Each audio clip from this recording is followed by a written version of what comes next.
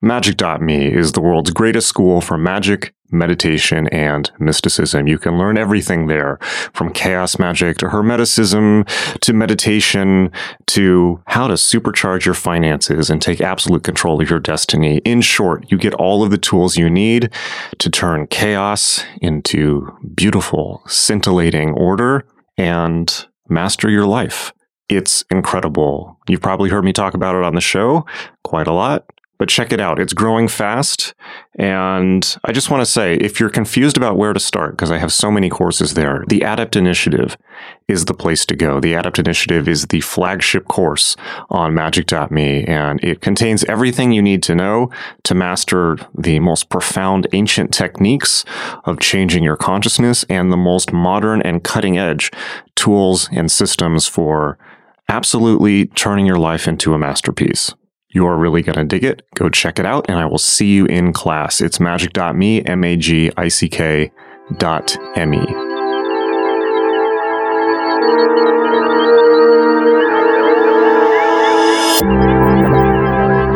Yes, hello.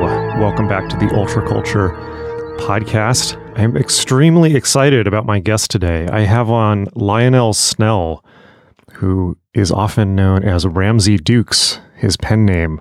One of the best writers on magic currently or at any time, I would say.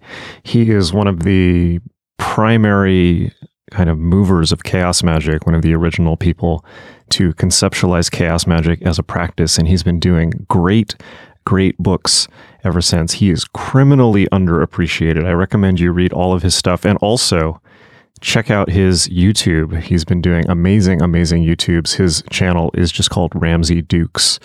He is extremely funny. He is great at thought experiments. He is like the world's best thought experimenter, I would say. Here's a little bit about him from Wikipedia. Lionel Snell is a contemporary English magician, publisher, and author on magic and philosophy who was published under the pen names Ramsey Dukes and many others. Let's see.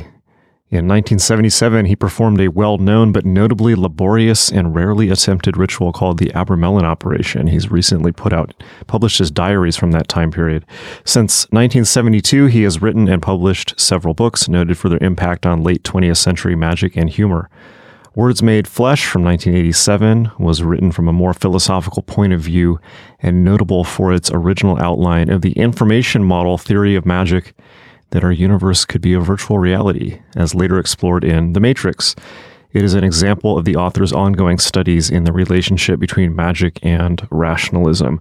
So one of the things I really appreciate about Ramsey Dukes' writing is he doesn't use any jargon. He doesn't use magic terminology. He puts everything in completely everyday common sense language so that literally anybody could understand it. And one of the most important and potent things about that is that he really dramatically shows you by doing this that magic is something that's right in front of your face right now. You don't need to stretch yourself to, ridiculous lengths of taking psychedelics or dressing up funny or anything like that.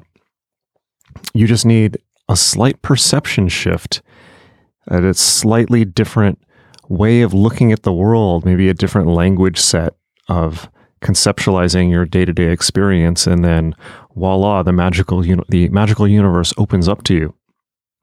This is one of the great things I've learned from his books. I really recommend his Uncle Ramsey's Little Book of Demons, as well as his recent kind of autobiographical book, My Years of Magical Thinking. But check out his YouTube. That's probably the best place to start. All right. So without any further ado, please welcome Ramsey Dukes. So first of all, it's a huge honor to have you on the podcast. You are one of my favorite writers on magic ever, and I think one of the best writers on magic ever. And you've always been a great inspiration to me, and just an incredibly entertaining writer. And the thing that I find most helpful and enlightening about your writing is that you take the very brave stance of never using jargon, which I think you talk about in your videos. And yes, yeah. It's interestingly enough, and I one of the reasons that is so I mean, it's so inspiring for me just because to force yourself to write in that way or to communicate in that way so that anyone can, I think it does make it so that anyone can understand it, but also B, it forces you to be clear about what you're actually doing instead of diluting I'm not saying you, but somebody writing in that way instead of using jargon. That's interesting, yes. Yeah, I'd sort of forgotten that aspect. The thing is that for many years, I've been earning my money as a technical writer, broad coverage, PRs, articles, video scripts, all sorts of things. And of course, they really want you to use jargon until you're practically puking from it. So I got one instinct, I don't like jargon. The other thing is, in the occult, there are so many different schools and traditions, things like that on the whole, you're committing yourself or being seen as committing yourself to a certain thing if you use that jargon. So yeah, I'm conscious of not wanting to do that. That makes sense. That's interesting. You bring up technical writing. One thing I realized working in the corporate world and also in the tech world and in the finance world, just noticing them as well as medical professions, I realized at a certain point that jargon is a way of maintaining job security and convincing people that you know things that they don't.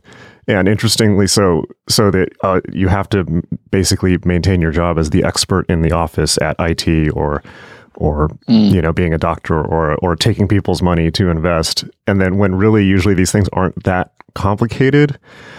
So interestingly, applying that to magic, when you write about it, it just totally makes sense as something that everyone is already doing. The classic thing that I always think about is the bit you wrote about how to see auras, or maybe if you can riff off that, because that's something that I think people would love to hear about.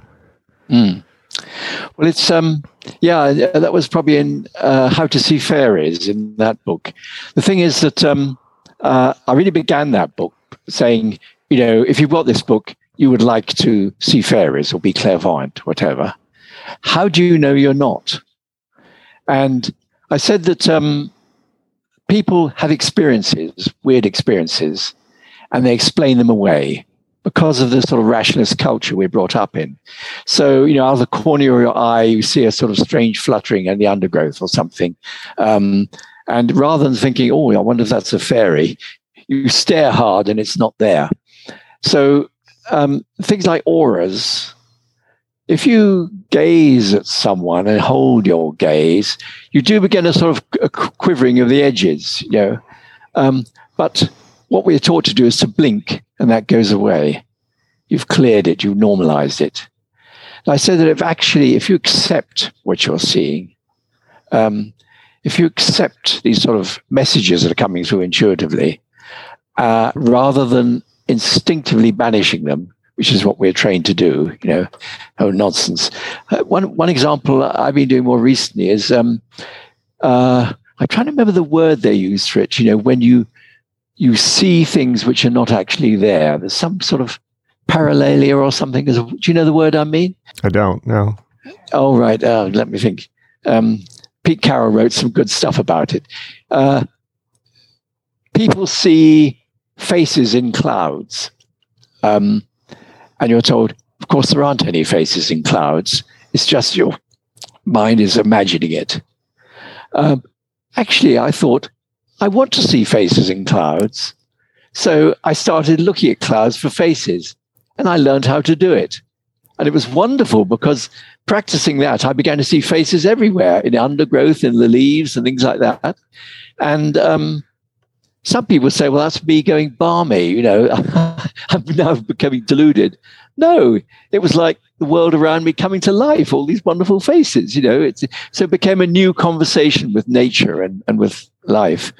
And so that's rather an angle I like to take, exploring, finding new ways of looking at the world, new wonderment. And so I think, that's the sort of thing I was referring to in that book, how to open up your senses to more experiences rather than saying, oh, that must be imagination, turn it off.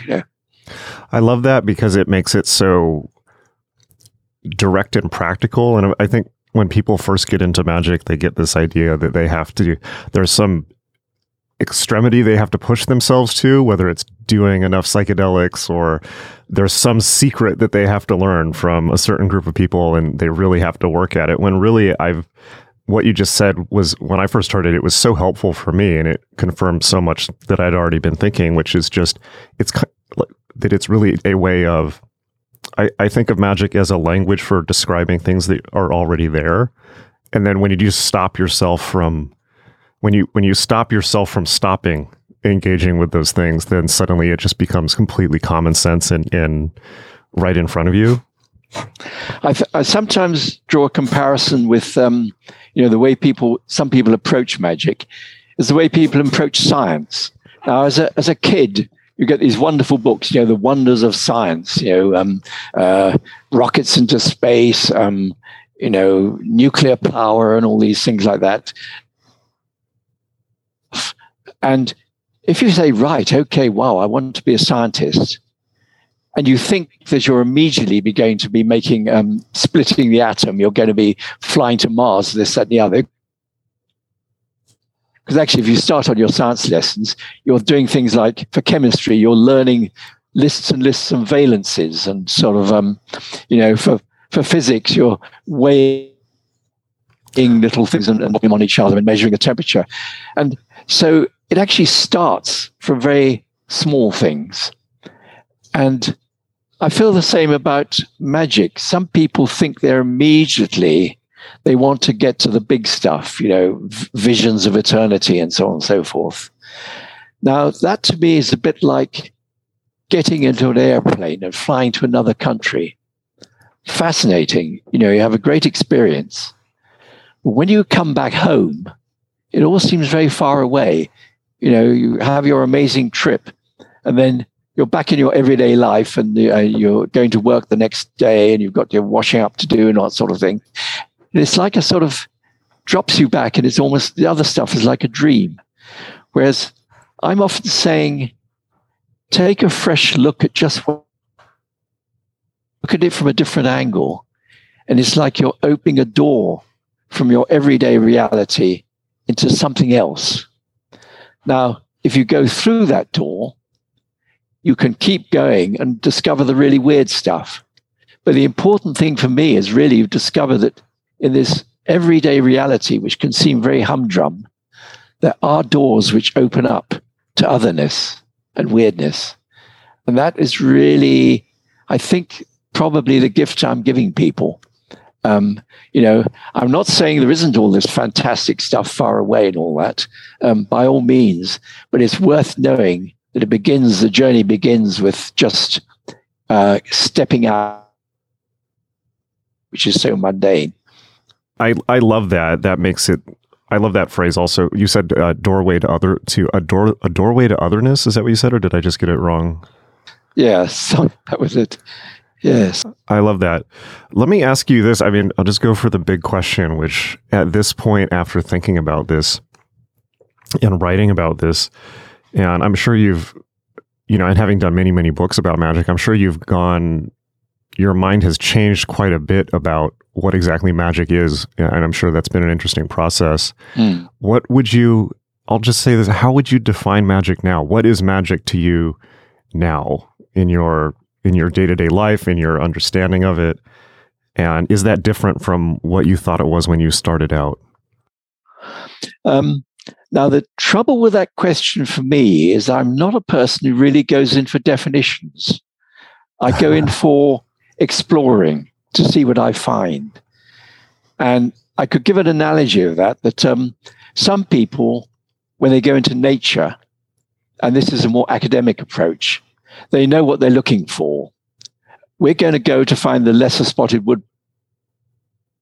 They look for the lesser spotted woodpecker, and they see something and say, that's it. And the person says, no, it hasn't got red under its tail, so it's not the lesser spotted woodpecker. Oh, I see. Okay. And some people approach magic like that. What exactly is it? Now, I like to wander into nature just to see what I find, to revel in the marvel of it. And so I don't really like strictly defining magic. But having said that, yeah, what I think is instead is there are many ways of looking at magic. And I'll present one way, which is I've been thinking about recently. And that is, if you think of magic as the sort of the territory that lies between science and art, then you could say there's the sort of the scientific edge of it, and there's the artistic side of it. Now, the scientific thing, I came up with this when I was chatting recently with Pete Carroll, because he, I say, approached it from the science end. And science end is the desire for power to make changes, how we can learn in order to do that. And the artistic end is more about experience, wanting to see things in a new way, have more experience. And so I think that people mostly come into magic because they want to make changes in conformity with will. But I remember a number of times I was talking to groups of pagans, and I said, you know, over the years, I probably do less magic, but I live more magic. And I often notice quite a few heads nodding in the audience. And I think that many people follow that path. They begin by wanting to make changes, make things happen and all that. And they discover that actually magic becomes a way of life where they're more interested in enjoying what happens from the magical perspective. They find it gives them a richer life experience. And I think that's quite true for me, that I do less power magic to make things happen. And I'm more enjoying the richness of experience that living magically is showing me. So in saying that, I haven't sort of defined magic, but maybe I've shown an angle of magic which is fresh. You know, other people might not see it that way. Yes, I really love that. Maybe can I ask you, what are the angles of magic that you're most interested in exploring, or what are the corners of nature that are most interesting to you right now? Let me think. I'm interested in the astrological models, and trying to relate, say, major astrological events to what's going on in the world. And it isn't always an easy connection, but there's one I've been very much aware of for about the last, I'm not terribly good at dates, but maybe the last 10 to 5 years. And that is the motion of Pluto through Capricorn. I don't know if you've looked into that at all or heard people talking about it. The only thing I know about Pluto is it at times foments revolution, anarchy, and chaos, which was, of course, very interesting to me, but that's about all. Yeah, and it sort of shakes the foundations.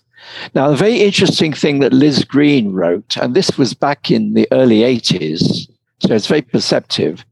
She said that she talked about when Pluto was going to move into Capricorn, which is where it is now and has been for quite a while. And she said, Capricorn, people associate it with sort of the structure of society, you know, governments, bureaucracy, and all that. And so that's going to get a shake-up in that time.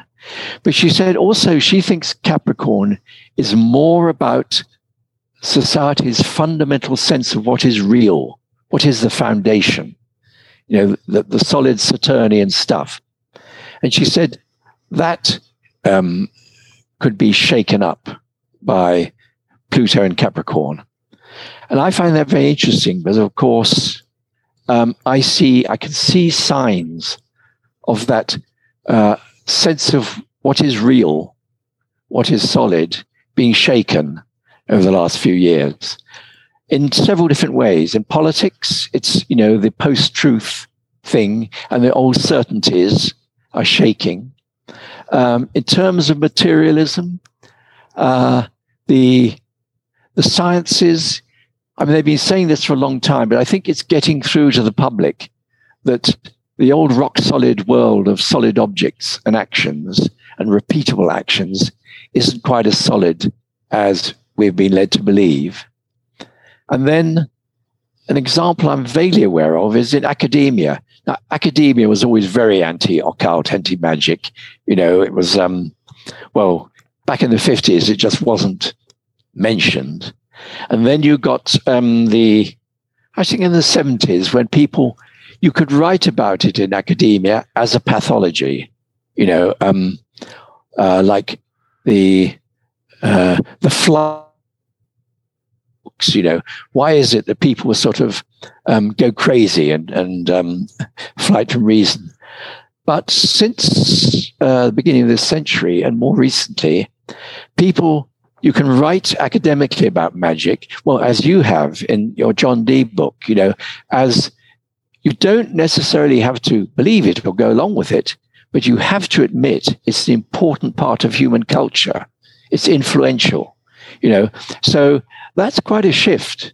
And I think people in academia who are studying magic are still pretty wary of, you know, they don't want to go native, you know, they've got to keep their distance from that. But it's okay to talk about it as an important cultural factor. And that's a major shift. And I think it might shift further, you know, they might actually start admitting that magic can work. And, you know, it's not just a delusion. I definitely agree with that. And it's also just, and you can't argue that magic has not been a part of human history deeply and profoundly across cultures since the beginning of history. And I have noticed that shift in academia as well. And even when I started out with magic, it was not that way, and it shifted. And to be to be a little bit reductive about that, I have the suspicion that one of the reasons that is because a lot of current academics grew up reading Harry Potter and wanting that experience, and they had their view of what academia could be shaped by those books, and the idea of kind of being in a cloistered educational environment and researching magic was so potent for so many people that I think it only makes sense that a certain crop of academics would have kind of had that script, you know, setting their model of what they were doing in the academy. But that's great. Yes, there was a sort of turning point example which was interesting to me. It was just about around 2000. Nicholas Goodrick Clark got a position in Exeter University, and of course they wouldn't call it magic or the occult. It was like I think it was the Western esoteric tradition or something like that, or esotericism probably was the word. And this was very exciting. You know, here was a serious university actually having a course and a department. Look at this. And I went to visit him and stay with him one weekend. And I said, wow, you know, that's amazing that academia is actually sort of, and he said, well, yes and no, because he is now a department in the university, but he's still seen as a bit of a freak show, you know, sort of giggle, you know, we've actually got a department of esotericism. Oh, blimey, you know. So what looked like an amazing breakthrough was actually a sort of a leak. Just getting the seeds were sown. Do you know Tobias Churton? Have you met him at all? Oh, yes. Well, I have. I know him indirectly through Christopher McIntosh, good friends, and yes, he's definitely one of those people, a student of student of esotericism, which is increasingly accepted. Yes, what were you going to say about him? Sorry. I think I could be wrong. I think he was part of that program. And the last I asked him, I believe I asked him about it a few years ago, and he said that either it had shut down or had been, a lot of funding had been pulled from it. And I don't know the exact details, but he seemed a bit crestfallen about it. Yeah. Well, Nicholas died not long after I visited him. So, not soon after 2000. And Christopher McIntosh had been one of the lecturers there. And so I knew that it had passed on. But there are, I think, quite a few universities through Europe that still have their courses. And there are quite serious academic conferences on the subject. There was one held in Europe, I think in Germany, a year or two back. And Raphael Prink was actually discussing my views on magic at an academic conference. I thought, ooh, whippy, love it. And so, yeah, and actually this year, in September, I've been invited to a conference in the University of Northampton, one called, is it called Trans States? I don't know if you've heard of that. No, I haven't. Well, it looks fascinating to me because they looked at it, they based the theme on a different tarot card. I think last year they said it was the Tower, and the first year it was the Magician. No, this year it's the Magician. And so they're looking at the whole trickster aspect of magic, so including stage magic, conjuring and all that. And they've asked me to come and be a keynote speaker, which... Oh, lovely. I've never done that before, but that is absolutely amazing to me, to be a keynote speaker in a sort of a fairly academic conference. They picked the right person. That's excellent. Yeah. Well, I'm really looking forward to it. Yes. Excellent. Yeah, it's definitely interesting. And there's, outside of the opening of interest in academia, there's also just the internet and just going from the time of zines and underground publishing and kind of counterculture newspapers and magazines to the internet. It's just undeniable now that information has opened up that everybody wants to know about magic and they have access to it. And I think one of the really surprisingly profound things that's happened is I think magic is a little bit like pornography in the sense that now once people can consume it privately without having to go to a shop to buy it, suddenly they're a lot less reticent to do so.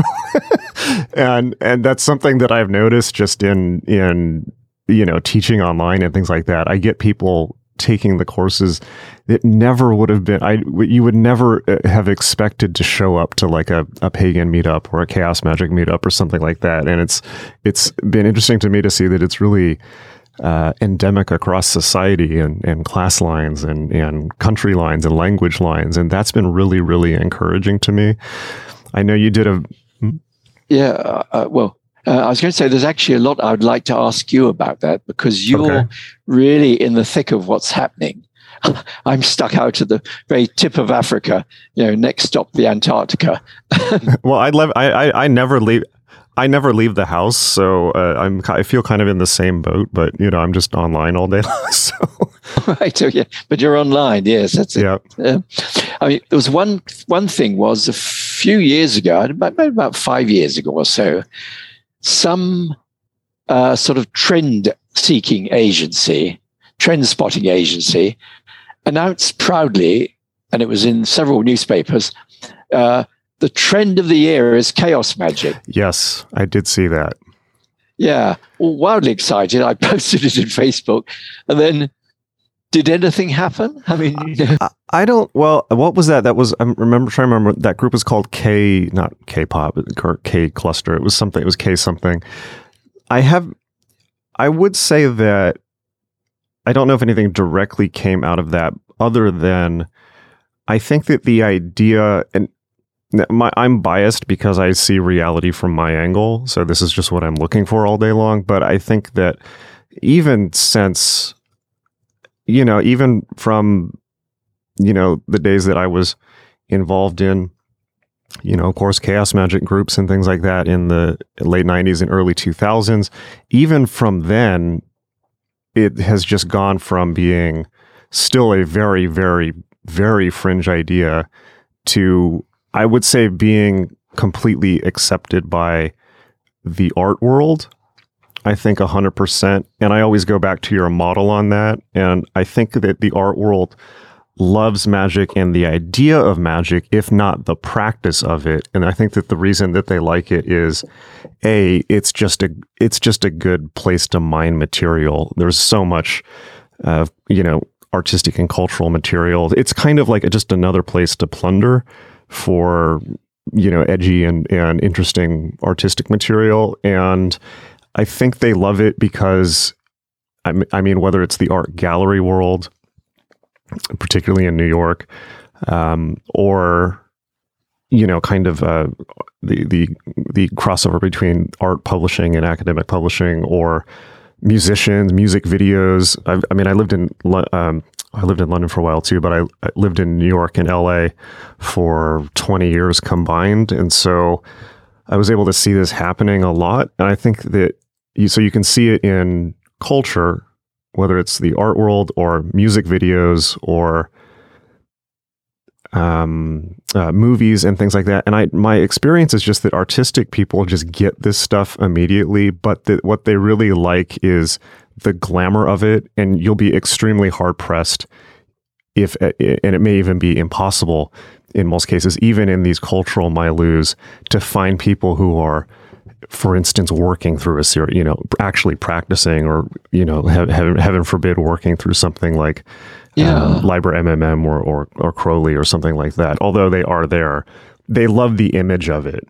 So, and in a way that kind of, it's kind of like the letter killeth type situation where they want the cast off, the simulacra of it, because they can sell it and be associated with the glamour themselves, but they're not necessarily willing to go full into the actual practice. And that kind of drives me nuts, because my point is like, it's not the signifier, it's the signified. Like, all the symbols of magic are just the residue, they're the leftover. The point is actually learning the practice. So yeah, that's my take on it. That's very interesting to me, actually, because it slightly reflects what I was saying at the beginning about, the artistic end of magic. And I would say they are enjoying experiencing magic more than actually doing it. It's another example of that, I think. From the artistic end, you realize that there's a whole other world of experience if you open yourself up to magic. It's a different way of looking at the world is one of the things. You look at something you want to portray, and you're looking for something which goes beyond words and beyond symbols, and you're wanting to express it, which in a way is you're mining the magic of it in finding that expression. And once you get into that frame of mind, you'll have your own way of getting it, whether it's meditating or contemplating, or like Austin Spare, exhausting yourself. You have your own personal way of getting into that space. And it may not be by putting on a robe and lighting incense and doing all that sort of thing. But you might use some of those elements all the same, What is it how does an artist prepare him or herself for inspiration? And they may do things which don't belong to any tradition, but actually are their own magical practices. The way they get into that other frame of mind. Yeah. That's always been the thing that interests me, which is what are the actual techniques? How do you actually do it so that you can have your own experience? But I think that a lot of you won't as necessarily find that in the art or cultural worlds as much as you'll find like people doing music videos with people in robes putting off a witchy aesthetic or something like that, which for me is just not particularly interesting. I feel like the kind of, maybe a good analogy I could find is that it's kind of similar to when you have, in terms of the art world's relationship with magic and wanting to kind of commodify it or latch onto it, which I suppose is good because it brings it out into the culture. But at the same time, it's kind of like when you have let's say like a performer on stage that's in a kind of, if we can say a shamanic type performer, where you have someone like Ian Curtis or like Iggy Pop is cutting himself with a bottle on stage, and he's having this intense experience of performing and going into these ritual frenzy states and things like that. And then you have all these people kind of, standing around wearing black with their arms folded, saying like, oh, isn't this interesting? Right. It's kind of like that same type of dynamic. Gosh, that triggers several thoughts in me. One is remembering when I was at Cambridge, when I first went there was a sort of Dadaist revival. And this would be about 1960, early 60s, The Happening. You know of Happenings, which was yeah. music playing backwards, weird things, people in robes, people naked, whatever, doing crazy things. And so they decided they would hold one of those in the painfully sophisticated milieu of Cambridge undergraduates who've just come up, And so really, there was this room in this pub with people standing watching while other people sort of walked around with, gas ovens on their heads or doing crazy things. And they were the audience was saying, yeah, I think Max Ernst did that in 1933, didn't he? Yeah. So complete sort of not drawn into it. They were outside watchers. And so seeing that, knowing the links between surrealism, Dadaism, and magic, I decided that I wanted to hold a ritual and try to get over that boundary between the watchers and the performers. And I based it very much on Crowley's thing about, what did he call it? The dramatic ritual. The Rites of Aloysius or something like that. First thing I did is I said to people who, I put an advertisement in the university magazine and got people together. And I said, there's no watchers in this. You're all going to be made anonymous. You'll turn your robes, your university gowns on back to front. I'll make sort of hooded masks that go over your head, so you're all totally anonymous. So you're not thinking, oh, heck, I've got to do something, because I'm being watched. And I'll just give you the instructions of what you've got to do. And I did a ritual which began on those lines. And so they were all involved in it, and they were all separate from each other. And at the end, when I met people afterwards, they said that was incredibly powerful because I had explained that I was sort of exploring the edges between art and magic, and I'm using magical methods, the dramatic ritual. Because one of the things of dramatic ritual is that you rehearsed it very carefully up to the climax. And the one thing you don't rehearse, according to Crowley, is the climax. Only the main character knows the climax and rehearses it. So everyone's doing these actions not knowing quite what's coming. And so when the climax happens, they're unexpected. They're not prepared for it. And it's something surprising. And that is a lot of the invocatory aspect of the magic. And then you end up with an impromptu based on what arises.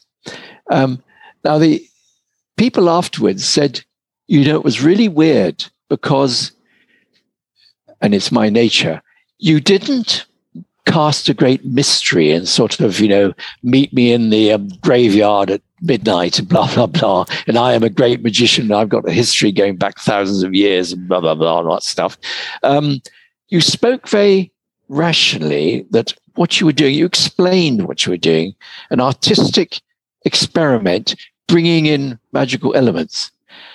And they said, that was fine. But once we were in the semi-dark with these hoods on and everything, we weren't talking to each other. We all began to think, what's really behind this? Is this some weird cult that we've got into? Is he channeling some weird stuff from another dimension or what? And they couldn't ask anyone, say, what are you thinking? And they said that was incredibly powerful. they went into the unknown, and it blew some people's minds. As far as I was concerned, the whole thing was a disaster. I went home sobbing that evening, but actually, it was an incredibly powerful experience for all of us. And it was, I really had invoked the trickster, because there was I being as open and as honest and not fooling anyone. But that very fact meant I was the ultimate fooler in the end. So that was, it was what you said that sort of triggered that to me. So an artist, if you sort of bring that element into an artistic production, you may be doing much more than you think. And the one that occurred to me as you were speaking was, the movie Eyes Wide Shut? Yes, of course. Yeah. Now, there's a scene in that when, the person comes into this sort of cult situation in disguise. He finds himself in this thing.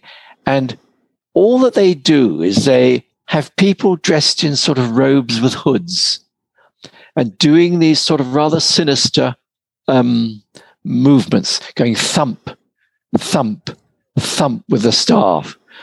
And that scene I found incredibly eerie and powerful, particularly when you think this person is in that, not knowing what it's all about. And really, all he's done is taken the very simplest, most cliched ideas of a magic ritual: robes, incense, flames, darkness, and presenting it in the middle of this movie produces a very powerful and sort of haunting feeling. Well, it did for me, even though I have a lot of experience with magic. Still, and I think sort of artists can, it's what they invoke in the audience if they decide to go down the route of, magic pentacles and symbols and goats' heads and all that. It can evoke a lot more in the audience. Yes. They think they're doing. Yeah. Yeah, Eyes Wide Shut, it's funny because it's always struck me as, well, this is what chaos magicians would do if they had a budget. They just don't have the budget for this. But were you ever able to speak with Genesis? I think you mentioned talking with her in your videos about the process. Did you have a communication there?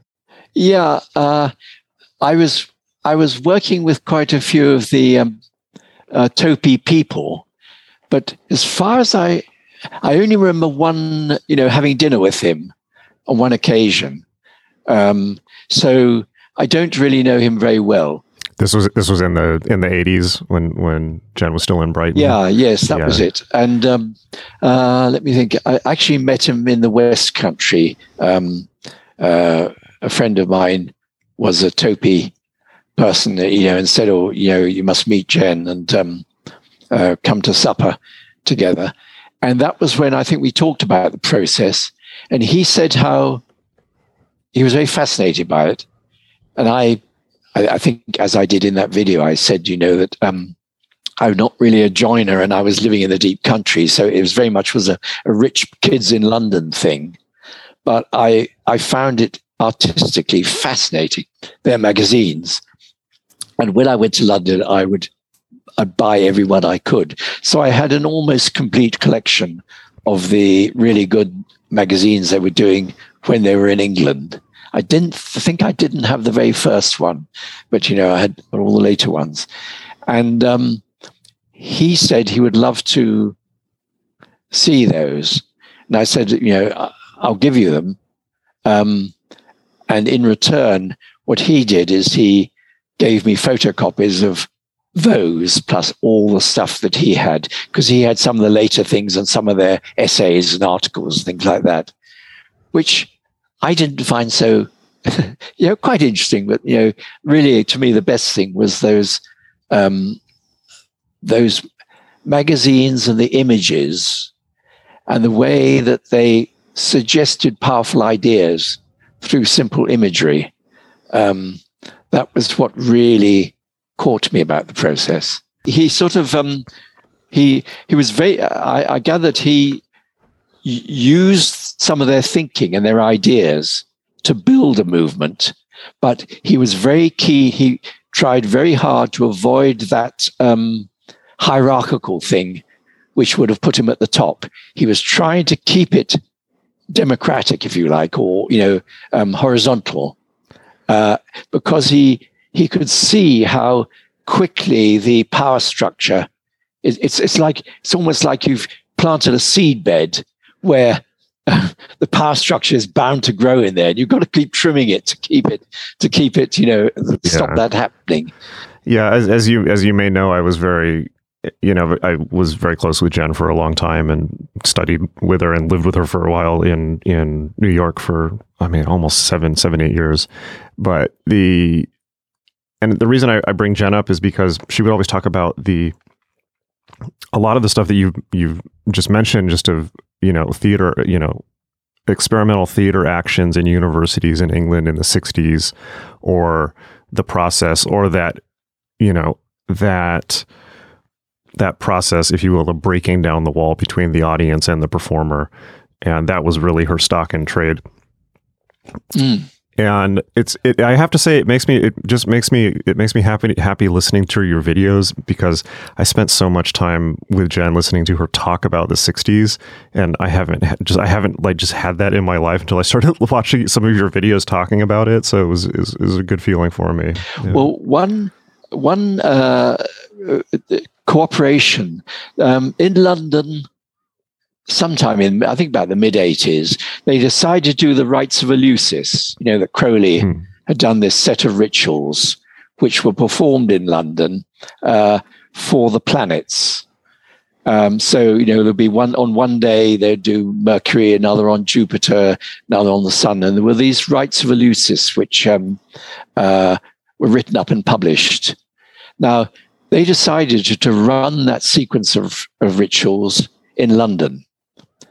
But they also decided that, because it's quite an obligation, quite complicated, and they decided to give different groups to do each ritual. So each ritual would be done by a different group, and they would be given freedom to do it the way they wanted to. And I was in the group that did Jupiter, and I can't remember very much about it, but we sort of we followed more or less the Jupiter ritual, and I can't remember much about it. We did, actually, but I was fascinated because Topi did the Mercury ritual, and they did something which now would be pretty insignificant, but to me it was mind blowing at the time, because of this was the leading edge of technology at the time. They did their performance on the stage, and they were continuously taking photographs and putting them into a fax machine and sending those images out around the world. Now, of course, with the internet, that's nothing now, but there was a ritual being held in London, and the imagery of it was going out around the world to different people. And that, for Mercury, was a sensational thing for me, a sort of so mercurial and so modern and so absolutely immediate and now. So I love that sort of experimentation. And I'll never forget that. Although, as I say, in a way they were, years ahead of their time, and now you would just send the thing out on the internet all around the world. But it was a breakthrough for me, the thought of using the latest mercurial communications to take the ritual out of space and time and send it around the world. That's great. I remember Phil Hine told me at one point a really funny story from that time period of being at, I think in Oxford or somewhere like that, a super, super serious Thelemic symposium where everyone's kind of giving their talks on Typhonian sex magic and this type of thing, and being very, very, stuffy about it. And then Topi showed up and just put on a video of sex magic actions they'd done, and everyone descended into a fit of tittering, kind of schoolboy laughter. Oh yes, I think it was my friend Louise Hodgson was very involved with that. Yes, she was my contact, my main contact with Topi. The other was what's he called himself? The guy who published the first edition of Blast Your Way to Megabucks was another Topi person, and then of course Carl Abrahamson, because I was thinking of him when you were talking about the sort of symbiosis between the world of art and the world of magic, because he's very much on that occulture part of the spectrum, isn't he? Yes. Carl Abrahamson and the Fenris Wolf. Definitely. Interesting. Well, maybe let's move forward a bit. I think that one of the things I really, really, really wanted to talk to you about, particularly because you've been doing recent videos on it.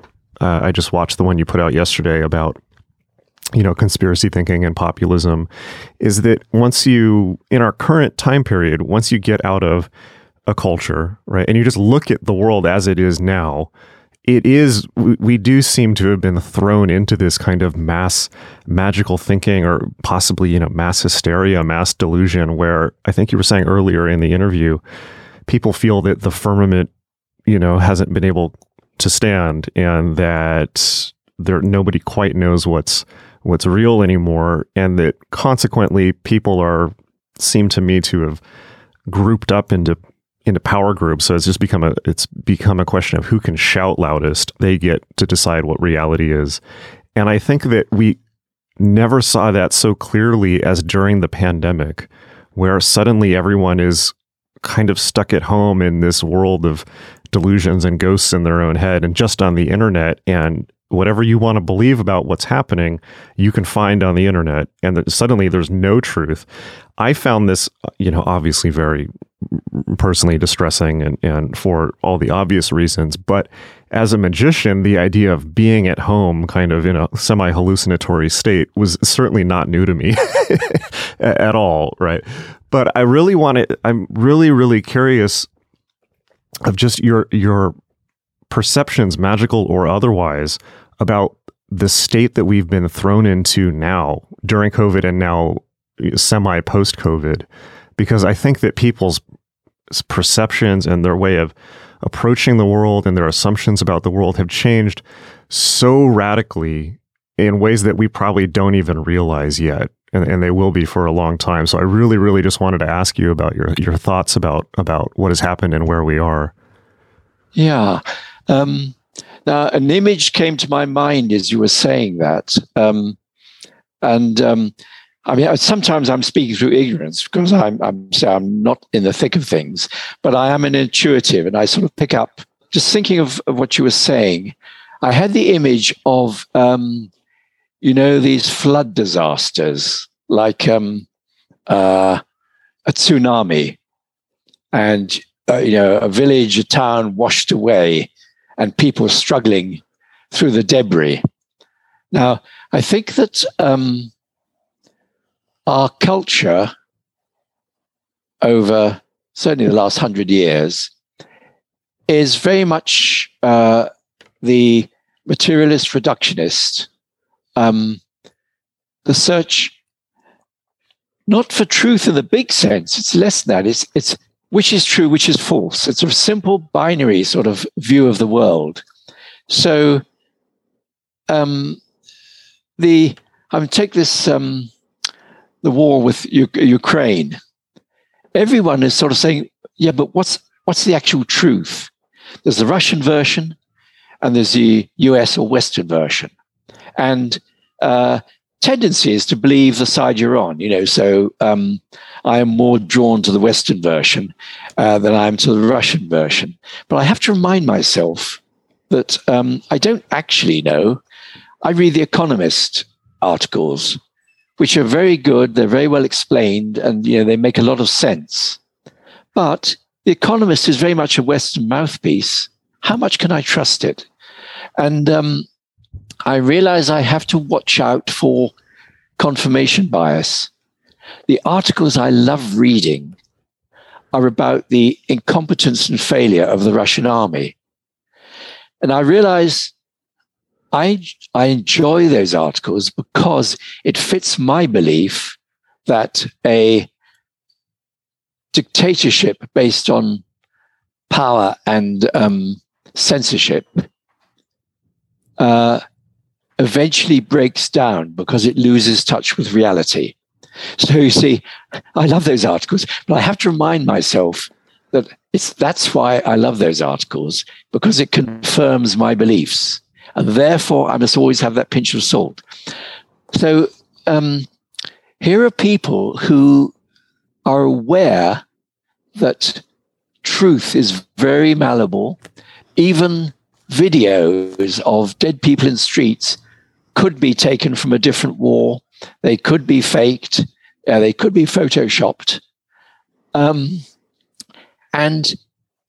But they'd be brought up to believe that there is a truth, that of any story, there must be one thing which is the true story, and all the rest are the illusions we've been spun for us. Now, my analogy with the floodwater post-tsunami is that all these people are floundering in the water, trying to find things to grab onto. You know, a piece of furniture floats past, wooden furniture, they grab it, to save themselves.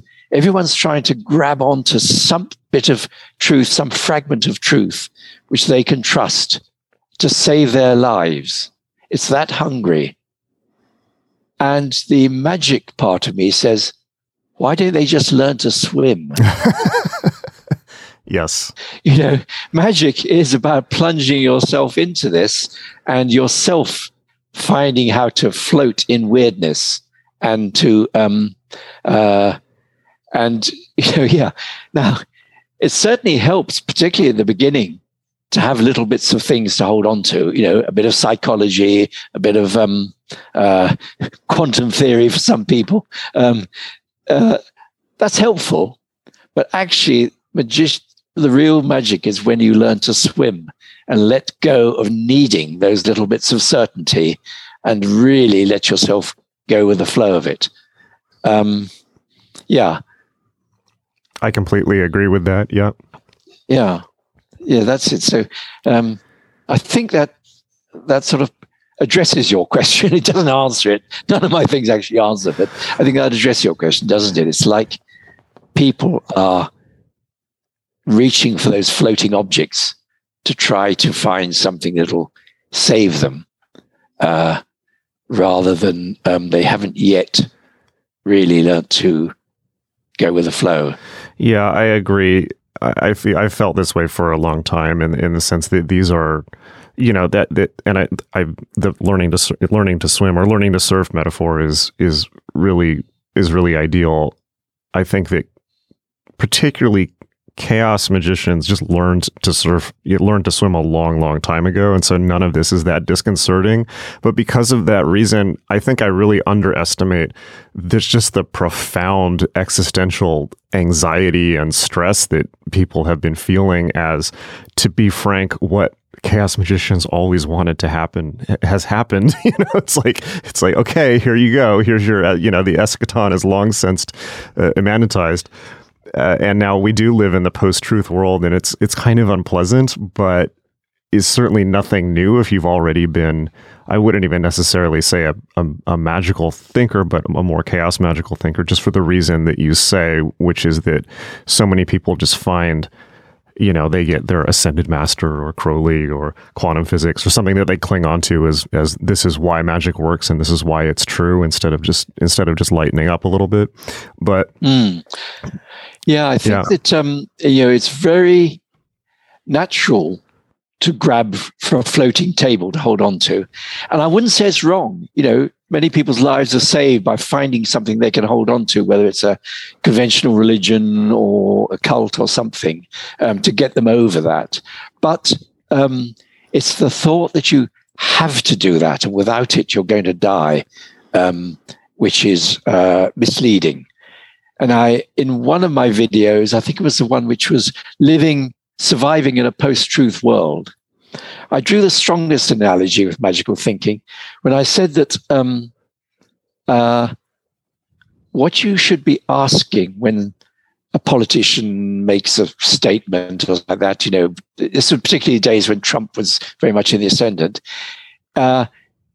people rush to try to find out if what he's saying is true or not. And there's this huge debate, between the people who say, oh no, if you look at the figures, Trump's talking absolute rubbish. And other people saying, but can you trust those figures? I feel that what he's saying is true in my area, blah, blah, blah. And so a huge energy and argument going into whether he's saying is true or not. And I say, save a bit of that energy and instead ask, why is he saying it? Yes. Why is the politician saying that?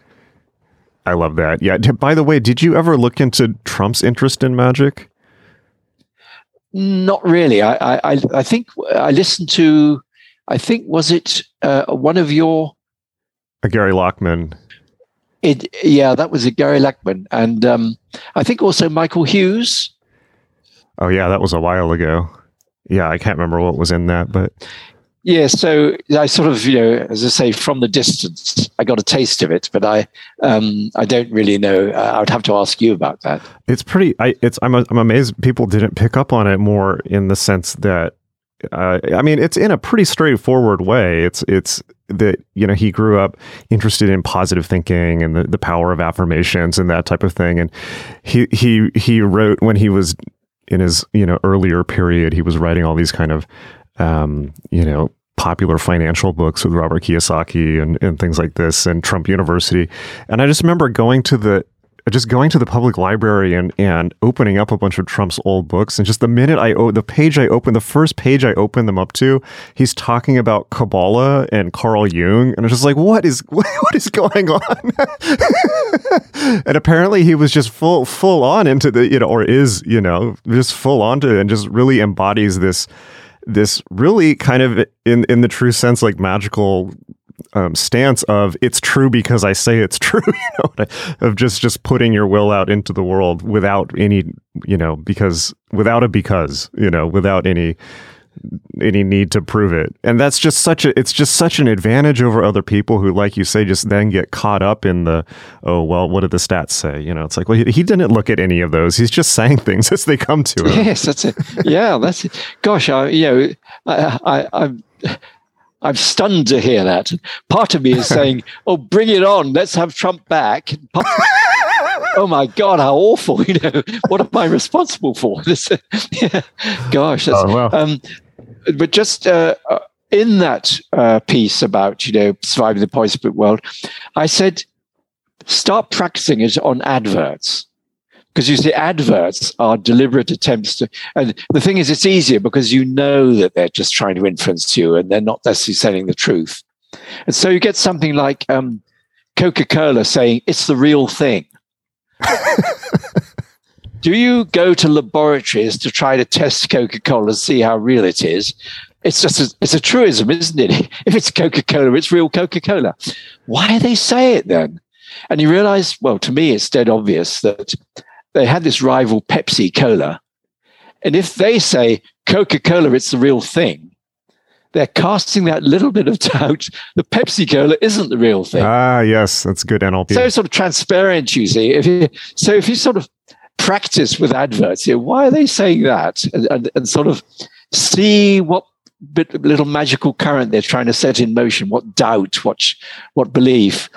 That's good practice. And then you can start looking at what the politicians are saying. No, I agree. I actually worked in advertising for a while, specifically to learn the magical techniques they were using. And yeah, absolutely. And the casting of glamours. And these are, I think, just things that are just obvious to magical thinkers, but that are not to people who don't have that inclination. And, I would say... I would say I'm right there with you saying, maybe this is hopeful. Maybe people will learn to swim a little bit. But I think what we've seen instead is either total reactionary terror on all sides of the political spectrum, clinging to what this has to be the truth, and violently, and if need be, in many people's cases, unfortunately. But the other thing is, you mentioned, very bravely, that you could be having confirmation bias reading The Economist, which is something that I'm sure most readers of The Economist would not agree with you on. They would say, well, no, this is definitely the truth. But the flip side of that is that when people start to get the doubt that you're talking about of, well, maybe The Economist is either I'm, reading things for my own confirmation bias, or even this is perhaps propaganda, and is, even the supposedly objective stuff is said for a reason, perhaps to demoralize in some way the Russian army, or to moralize the people on the Western side of the conflict, to inculcate the belief that they're winning.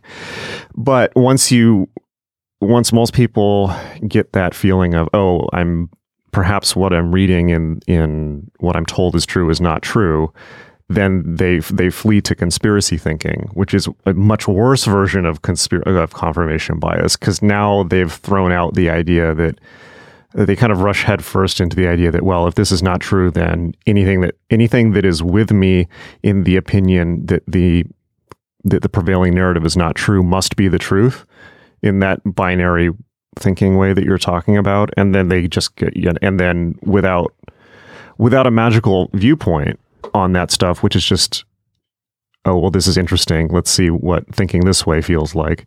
But rushing headfirst into that, looking for the truth, I think that's really where we've been at because of the internet for a long time. And just people are, I think, as I mentioned before, just deciding what they want the truth to be, and then clumping up into big groups to shout, who can shout loudest.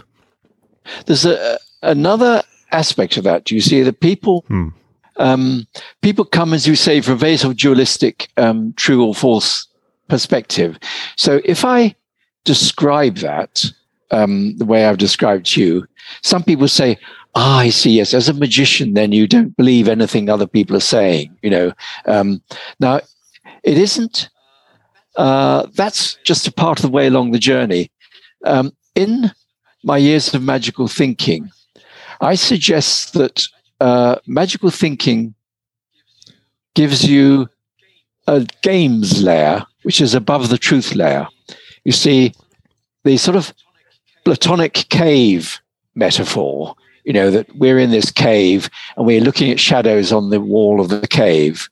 And if we can turn around to see the light and the things that are casting those shadows, then we won't be deceived, because we'll see what the truth is. And I said, it's a great, powerful idea. But the trouble is, different people have different truths. The Christian will say, well, this world is actually an illusion. God, there's another world of spiritual world, which is the truth. And we're just looking at those figures on the cave and all that, and we're being deceived by the devil. And the scientists say something very similar. They say, yes, you may think you've seen magical things and all that, but it's your brain is tricking you into seeing these things, because the truth is this material world that you can test and so on and so forth. And I said, that's great, but there are quite a few different truths that these people will tell you. There's the Buddhist truth, the Hindu truth, and so on and so forth, the scientific truth. And so the magician really has got another layer beyond that truth layer. And I called it the games layer, because it's a game, because particularly chaos magicians, you might say, oh, I saw you using the tarot. So you think that is the model of the universe, and that's the universe. And someone else was using the Yi King. So they think we're living in a binary universe. And actually, the chaos magician, he would use the tarot one day, he would use the Yi King another day, he would use the pagan gods one day, he would use something weird like Marvel comic gods or something the other day. It's like, instead of this belief that, I have found the truth behind reality, it's which is the truth which is working best for me today? And this is one of the chaos magic exercises, isn't it? Become a fundamentalist Christian for a day, become a Muslim for a day, become whatever for a day. And so when a politician, say like Trump, presents you with his vision of making America great, as a magician, you can take that with a big pinch of salt, and you say, why is he saying that?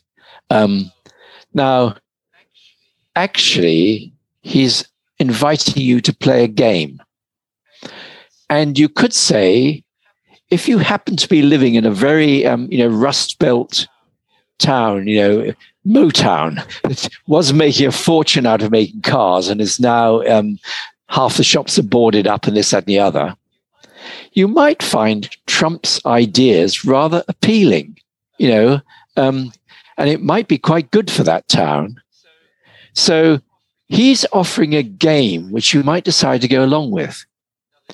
Now, the difference is between you and the average Trump supporter is you realize that you've committed, because if it isn't working out, if America isn't becoming great, if actually becoming fractured, this, that, the other, is losing its reputation in the world, you could say, oh, well, that game hasn't worked for me. I'm going to try another one. But the trouble is the person who's chosen Trump because they've made up their mind, he is right, he is true, and they're clinging on to that. If it doesn't work, if America isn't becoming great, it can only mean that someone else is sabotaging it. Who is the enemy that's causing everything to go wrong? You've made a commitment, means you've taken one side in a war rather than one side in a game, which is just one of several games you could play. And I think that is the sort of the next step in magical thinking, to realize that it is you as an individual who is going to decide whether you're going to try these games. And because you're doing it in that spirit, you're not trapped in them. You really are. And you could even say you're like a scientist trying it out under laboratory conditions, the laboratory of your own soul. How well does this work for me? And very often you'll find that what the politician is trying to sell you, or the product that the marketers are trying to sell you, was tasty for a very short time, but you grow out of it. You realize that, no, that's not the real thing. And you can go on looking.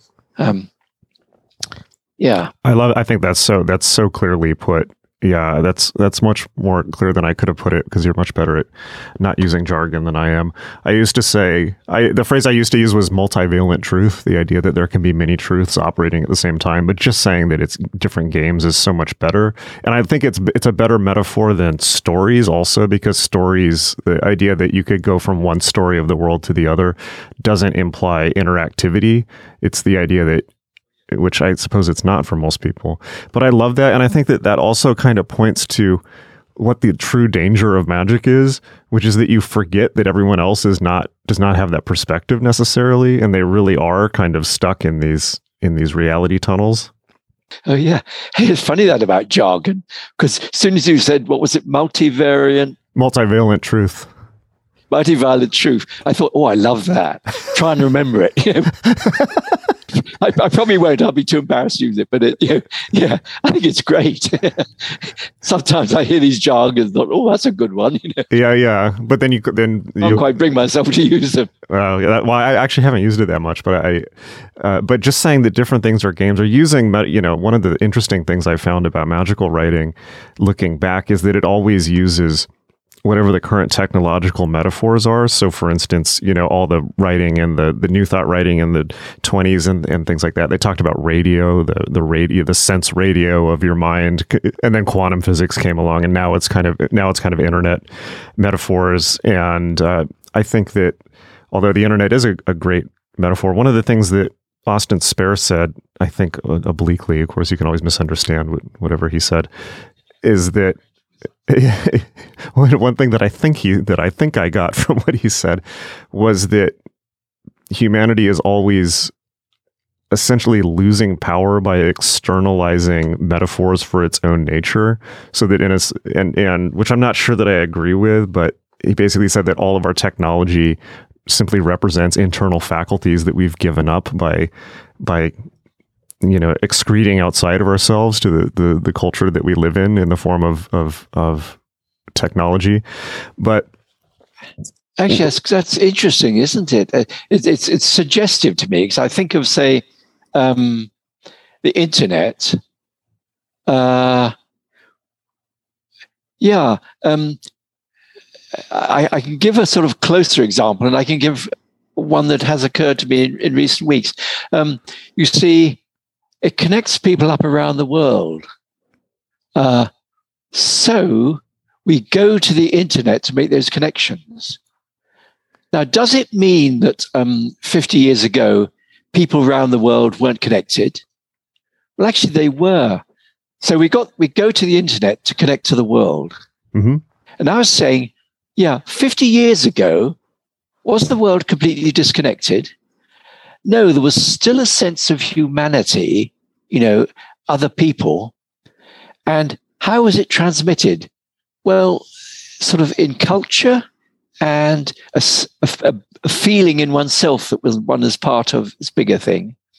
And it's almost as though, now, I had another experience of that in recent years in meditating.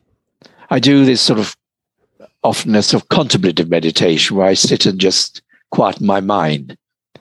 And I found I was constantly thinking up new things for videos, and I got this interesting relationship with my mind, because some people say, "Oh God, I must stop that, I must calm my mind." And my mind is wanting to do something like keep making you think of another video. I treat it with respect, and I say, "Look, I'm trying to calm my mind, so go away and come back later." And if it doesn't, I say, "Look, you really want me to do this, don't you? You're trying to prompt me." And I thought, why is it that I'm doing this more now? And I realized that something which is missing from my life is waiting. And years ago, I said to Joel Barocco, and he remembered it, I said to him, waiting is a gift of time. You're stuck at a traffic light, which is in a car, and you're very frustrated because for a moment you're just having to wait, and you're banging the steering wheel and think, "Oh, get on, get on, get on." And I think what I was saying to him was that actually that means you've got about a minute where you could just meditate, just be there, just, open your mind to the experience. And you see that before having cell phones, room, they put out magazines for you to read. If they don't put out magazines, you just sit there and wait. But now what you do is you take out your cell phone and start messaging, things like that. So there's a whole factor of life which has gone, which is, what do you do when you're sitting in a bus stop and the bus isn't coming along? Now, in the past, you could read the adverts on the bus stop, but really you would sit there and think. Now, a cell phone has taken that away from us because it's so instinctive. The moment you're stuck waiting for something to happen, you take it out and start doing things. So technology has replaced something which is quite fundamental in human life. You used to think about life and things. You used to reflect. And now, instead of reflecting, you receive material from cell phone. A natural internal function, which we've been with us for centuries, is almost because there's always something else you could be doing at that moment. Does that? Yes. Yeah. I think we've also lost quite a lot of other things. Certainly, now that we live in a world where anything we want can just be brought to us by clicking something, then obviously a lot is there. A lot of the nuances of human communication, it goes without saying, are lost. I feel that podcasts are actually the only counterbalance to that, because it's the use of the internet to actually bring people together for long form conversation, which actually people didn't really do very much. They were always too busy rushing around and having, which obviously people still are, but people didn't really sit down to have long conversations before the internet. That didn't happen on TV. It didn't really happen on radio, even not in the same way, in the same unstructured way, where even with TV and radio, it was just, sound bites that you had to condense into 3 minutes, or maybe half an hour if you're lucky, with commercial breaks. And so that was my magical, in the other sense of word, my magical memory of occult groups in the 80s was the time we spent sitting around in small groups talking, really discussing the world. Very often it meant going to a fantastic tea house or something, like we would go down to have a day at West Kennet Longbarrow, and then we would go to the wonderful tea shop in Malmesbury to chat and everything. But it was a very, very intimate and sharing experience doing those things together. And I really miss that. And actually, this conversation we're having is the sort of thing we might talk about, and it's very valuable.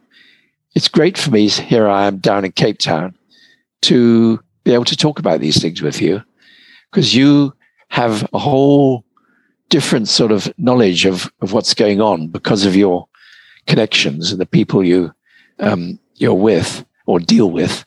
And it's great. It's valuable. That's definitely my memory of being in groups as well. And I also really miss that. And one of the things that I realized when I stopped being so active in groups is, and I think it's only become more and more clear to me over time, is it's not just that, it's almost like that type of experience of just that unstructured time sitting around and talking about the universe is itself an occult experience, because people don't have a chance to do it outside of that. But the other thing that groups are great for is talking about books. Like, people just don't, even reading seems to be an occult thing now. Like, people that are not necessarily literate, and certainly not literate in that type of information. And so just the idea of sitting around with people kind of talking about, comparing notes from books that you've read and talking about books at length, that is even just, you did a video recently about occult publishing, and how I thought that was really, really interesting, how it had basically venture capitalists left it in the 70s for technology, which is maybe what's really driving a lot of this. But even the idea of reading and talking to people about shared knowledge from books is for most people just a cult experience. I had an interesting experience maybe 5 years ago in Glendale in Los Angeles, going to a science fiction bookstore where it was almost all the books were from the 60s and 70s, because it kind of started to peter out after that. And just kind of being in these, I was in a writer's group with the writer Dennis Etchison, famous short, within that world, well-known horror short story writer. And I just remember having this experience of looking around at the 7, maybe 10 people in this bookshop, and nobody was coming in, and all the books were kind of from another time period. And I realized, like, this is a Gnostic world. This is like an occulted world now. Just reading science fiction or fantasy literature with other people, it's obviously kind of been dropped by the culture. Now it's just movies and video games and things like that. And just realizing, I just had this feeling like I felt like I was suddenly part of some kind of persecuted Christian sect in the 1st century or something like that. Or we were meeting in the catacombs so that we didn't get eaten by lions. And it was just like this profoundly sad realization too, just that it's happened so quickly within my lifetime. There's something which I'm very much aware of in Britain, and that is the move to ebooks and reading them on Kindle and on things means that the paper book takes on a new significance. People say, I want the feel of it in my hands. And you get what they call talismanic publishing, and people like Jake Stratton Kent and Stephen Skinner, you republish something like say some of the works of John Dee, and you do a lot of research into it, and you add a preface or a forward and some footnotes, which sort of add value to it. So there's the original, you got it there, but you've got this added value of some expert thing. And the thing isn't just sort of made into a PDF or a Kindle book. They will bind it hand bound with a half bound leather cover, with a talismanic symbol on the front. And the book becomes an object, a talismanic object, which has value in itself. So you're reading this, you're absorbing this while holding an object that really has been made as a talisman. It's special, it's expensive, it's handmade in many respects. Now, that's quite a big thing in England, that people be doing these talismanic books. Yes. I think there's really something to that. I think it's obviously become a speculator market, but beyond that, that's why I wanted my John Dee book to be a hardback. Why that was so important, because it's almost like it brings it fully into manifestation, and the more solid it is, the more manifested it is. And that you just don't get that with Kindles. Like in theory, it's the same information, but it hasn't been birthed into the world really. And I think there's also something about physical books where just by buying it, you own it, and now you feel that you own the information, even if you haven't read it. So particularly a very heavily illustrated book like yours, you want to be able to flip through illustrations and they catch your eye. Rather than going flip on the pages of a Kindle, It's also in your life. It's in your house. It doesn't go away when you click out. So it's like, even if you don't read it, it's there, and you feel that it's part of your kind of energetic field, if you will. Yeah. And I noticed that, in Zoom talks, people, until they got self-conscious about it, they had to have the right books on shelves behind their heads while they're talking. Yes, like lawyer commercials. Yeah, I definitely. It's strange trying to read what the books are. Yeah, very funny.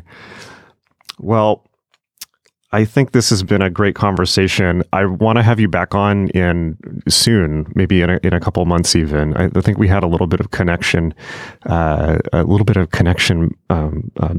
which we're going to work on here. But I would like to perhaps regularly have you on the podcast, because I just enjoy talking with you so much. Well, it's been great for me, I tell you. Yeah. I'm very pleased to speak to you direct. Rather than just emails and things. Oh, me too. Yeah, it's really important just to have that. And I think, just to your point earlier, what you were saying of feeling that missing that experience of talking with people in groups, or you said tea shops, things like that.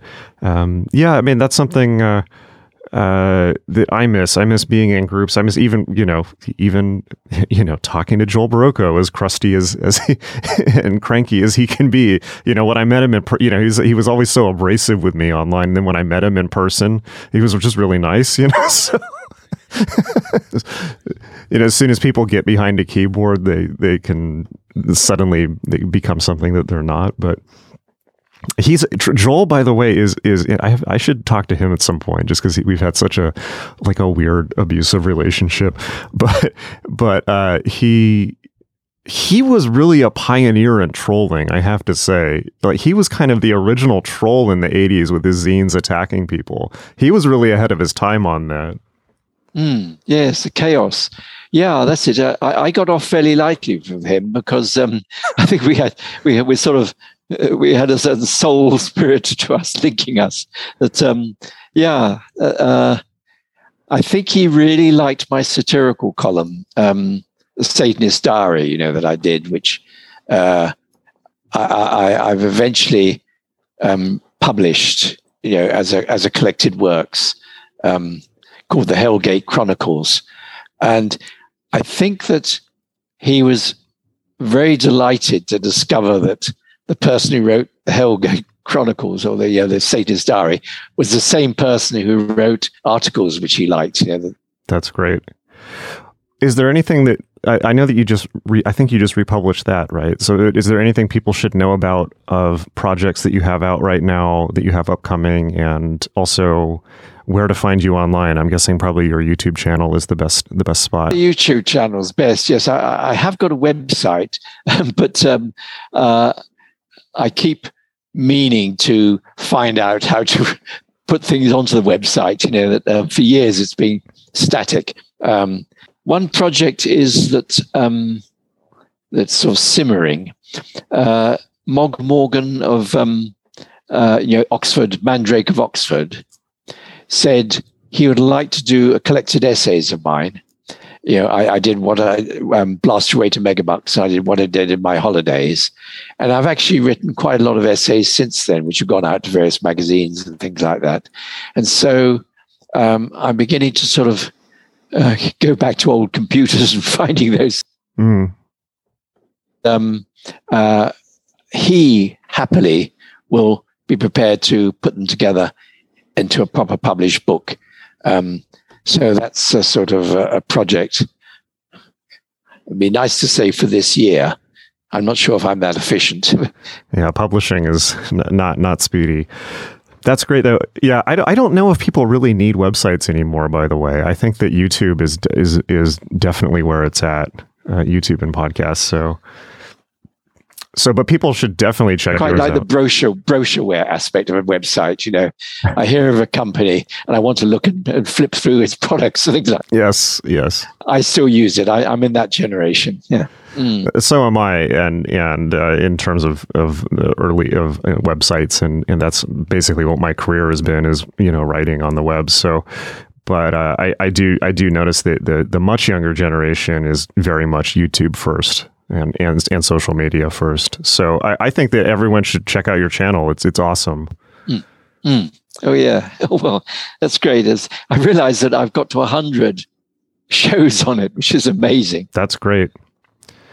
Yeah, and you just started adding new. I think you were kind of taking a break for a while, but you just started adding new videos again. So, see, for years I've been a hack writer, a ghost writer for industry, churning out stuff and living in terror if I haven't got work, living in terror if I'm overworked. Now, the joy of just doing a video when I feel moved to do it, and not feeling I have to churn something out at regular intervals, and to demand is wonderful.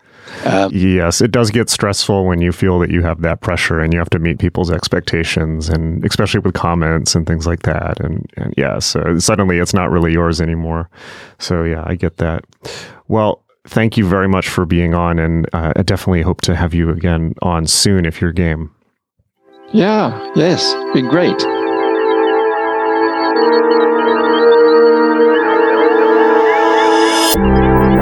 All right. You really enjoyed that. I definitely had a lot of fun in that conversation. Meet us at magick.me, magick.me, my school for magic, meditation, and mysticism, where you can learn all the skills you need to unleash your true self. I will see you in class, and until next time, hang in there.